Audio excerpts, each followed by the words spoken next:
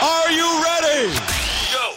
It's time to separate the men from the boys. Africa! And get down to the business of sport right here on the world famous Ginger's Perspective.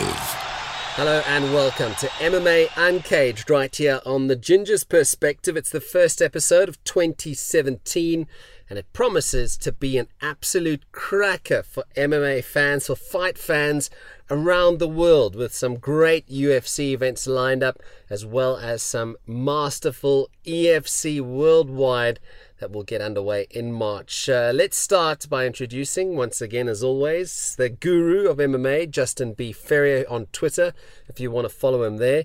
Justin, let's talk about certainly the biggest pay-per-view event that the UFC has had. Amanda Nunes retaining her bantamweight belt against Ronda Rousey. Your thoughts on the fight? Let's quickly take a look back at what happened at 207. Yeah, a bit of an upset to 7, Dominic Cruz losing, and losing quite badly. Cody, I didn't see it coming. Cody No Love came out and she took him to school and was doing crazy, arrogant dances and really beat the crap out of him. He really did so well. And Dominic was just left wanting. His timing was off. But I don't know if it was so much that Dominic fought badly as it was Cody just fought so well. It was a crazy fight. Yeah, no, it really was. And what was interesting is building up to the fight, you and I were speaking about how Cruz had got in Garbrandt's head and the smack talk. We almost thought that psychologically Cruz was the man, and instead it backfired on him badly. It fired up his opponent and, as you said, got schooled. It comes a point where you believe your hype, and that's the fight. That's where the decline starts. I hope that he got back some brownie points by coming out in the press conference and taking his loss and wearing his loss well. He was a gentleman in defeat, and that's good. I mean, everybody says, "Oh, you're humble in defeat." That's only because defeat humbles you. But it was good that he came out. A lot of people, Ronda, don't come out. They don't face the media. They don't face their opponent afterwards. They go into hiding. I'm glad Dominic did it, and that means he's owned his loss, and I think he will be back. He's a great fighter. Yeah. He just got beat by somebody younger and better. Yeah, I can't stand that when athletes don't come out and face the music, especially after a loss. Or, you know what, man up. You're in the fight game. You're there. You're backing yourself to take on another human being in a combat sport. The last thing you can do is show the media, show the world some respect, and face them and say, I wasn't good enough. I was beaten, and I'm sorry. If you don't come out and answer to the media, that's very unprofessional in my opinion, and they should be fined. They should be fined for not coming out and facing media. I'm sorry. I completely agree with you. I don't mind so much if they don't come out and face the media, provided that they didn't face the media in the beginning. If that's what you are like, be consistent. I've got no issue with that. Sure. It's ironic because Ronda didn't speak to the media before, but before she loved the media. Exactly my point. And then the loss came about, the previous loss, and she got embarrassed, and then she went into hiding. Yeah. That shows to me a bully mentality. It shows that you are too much focused on your ego. You've got to be sure of yourself in combat sports. That's how it is. You've got to be a little bit arrogant, whatever the case is, but there has to be a balance. Yeah, look, and be consistent in your approach. Yeah, I don't want to single out Ronda and hate on Ronda, because there's no doubt that she was a pioneer for women's MMA. I mean, any athlete that doesn't face the media afterwards has to be because they medically can't, not because they choose not to or choose to. It needs to be a standard thing. You face the media afterwards, you grin and bear through the press conference, and then you move on. And unfortunately, someone like Ronda Rousey now, she's getting a reputation, as you say, for a prima donna who's had her better days. You know, they're behind her now. Unfortunately, she was schooled 48 seconds, demolished, absolutely demolished by Amanda Nunes. Absolutely agree with you on the medically unfit thing. It's your job, or your manager's job, to let the world know after a loss. If you have broken your foot and you're in surgery, or your nose is broken, and whatever the case is that you're being seen to by doctors, once they know you're okay, it's your job to tweet. Yeah. You're okay, or your manager's job to say, not so serious, we'll be back to you tomorrow, or this is the case, we'll let you know as soon as possible. You don't go silent. You know what I agree with you, 100%. It is bad manners. If you're silent before and after, cool. Then that's you consistent. That's how you are. Then people can respect that. But you can't just pick and choose. No. All right. What did you think of Ronda and Nunes? Your thoughts on the fight? I've listened to. I love podcasts and I love listening to them, and I've listened to a lot of them. And one of them I picked out. You don't want to sound like everybody else. Oh, I knew it was going to happen because I didn't know it was going to happen. No ways. There's no ways. There's no ways that you could have called that. Not a chance. I just what I don't understand is that she came into fighting range, into punching range, and didn't punch. I don't believe she can be put down for bad fighting because she didn't fight. Yeah. She went for the takedown that she always goes for, but she didn't throw a punch.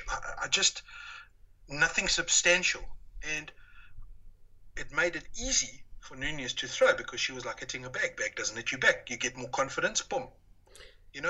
And she stood right in front of her. Yeah.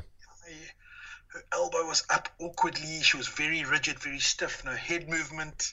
Very linear, very side on. There's lots we can go on about. Yeah. But anyway, one of the podcasts that stood out to me, I listened to Charles Sonnen's podcast, and he said, "You can hate on Edward, provided you praised him when Ronda was on top." Fair enough.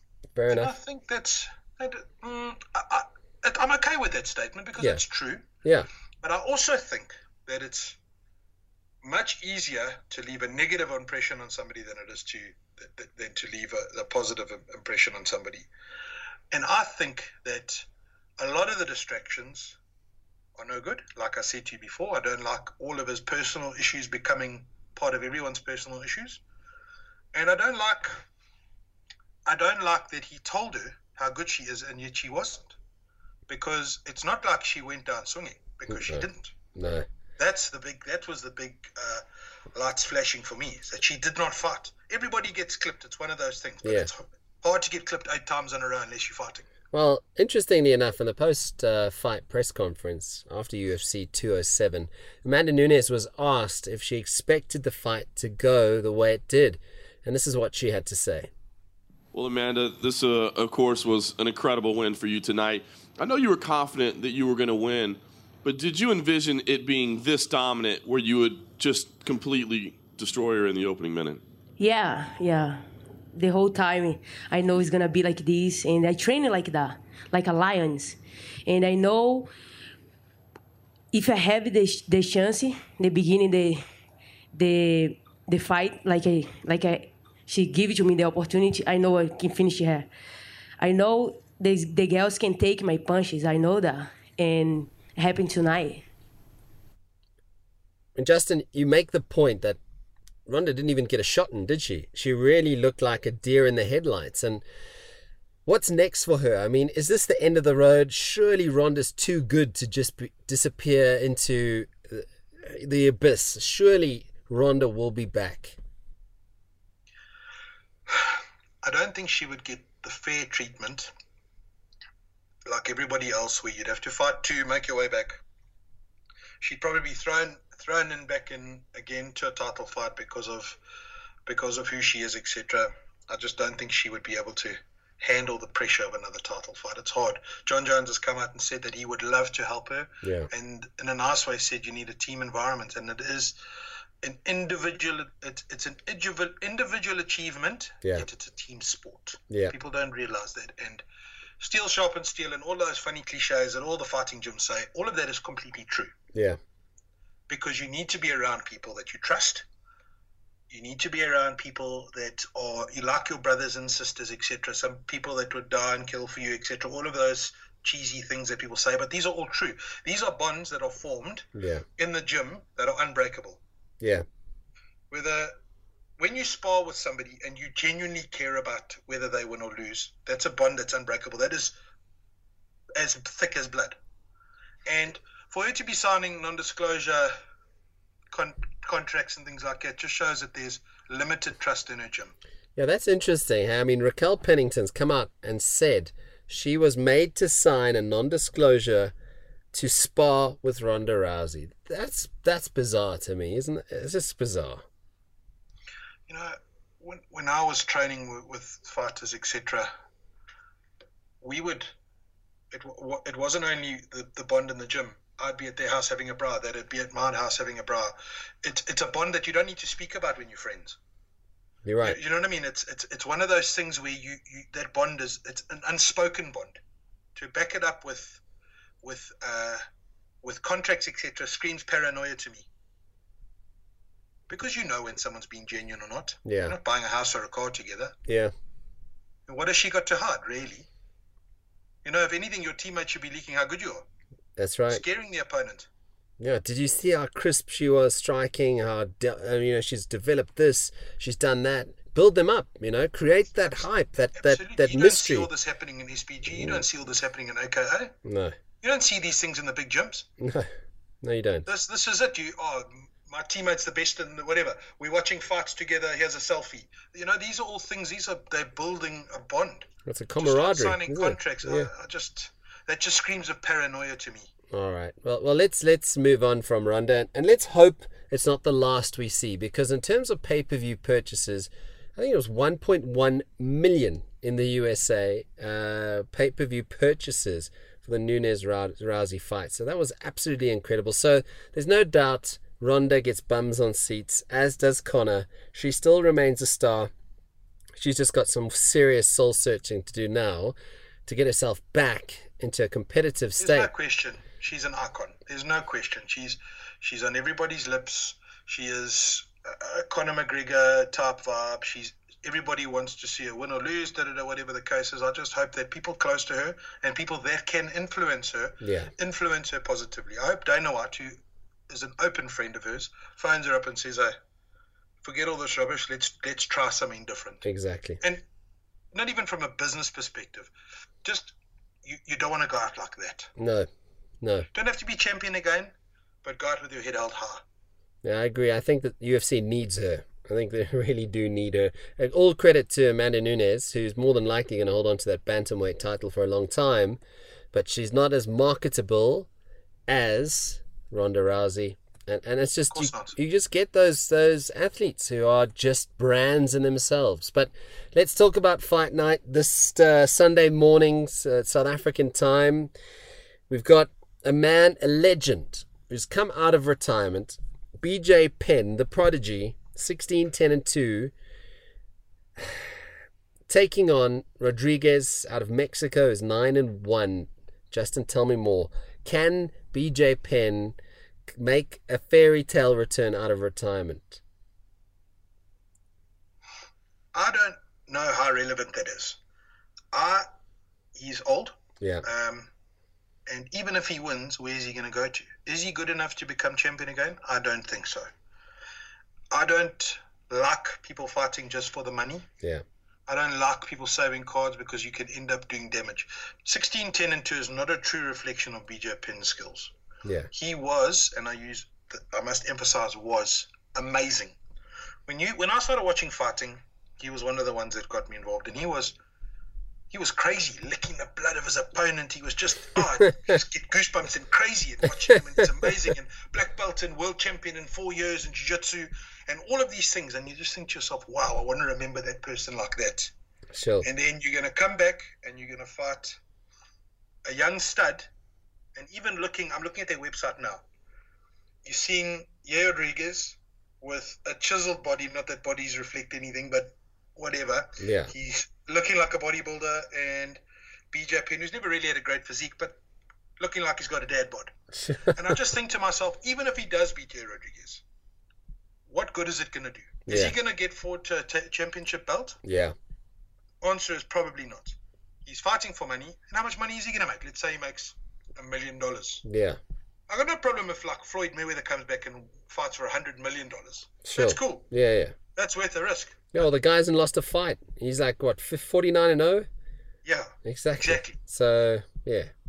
But BJ Penn's going to be fighting for relatively small money. Yeah. And if he had half a brain in his head, which he does, he would have saved his money from the championships that he's already had and make all that money. So he wouldn't need the money, but I don't know why he's fighting. Obviously to hold up the card.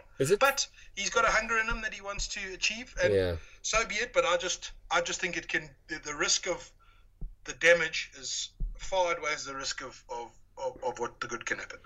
Yeah. Just to point out, co-main event, you've got Lauzon and Helt going head to head. Your thoughts on that one?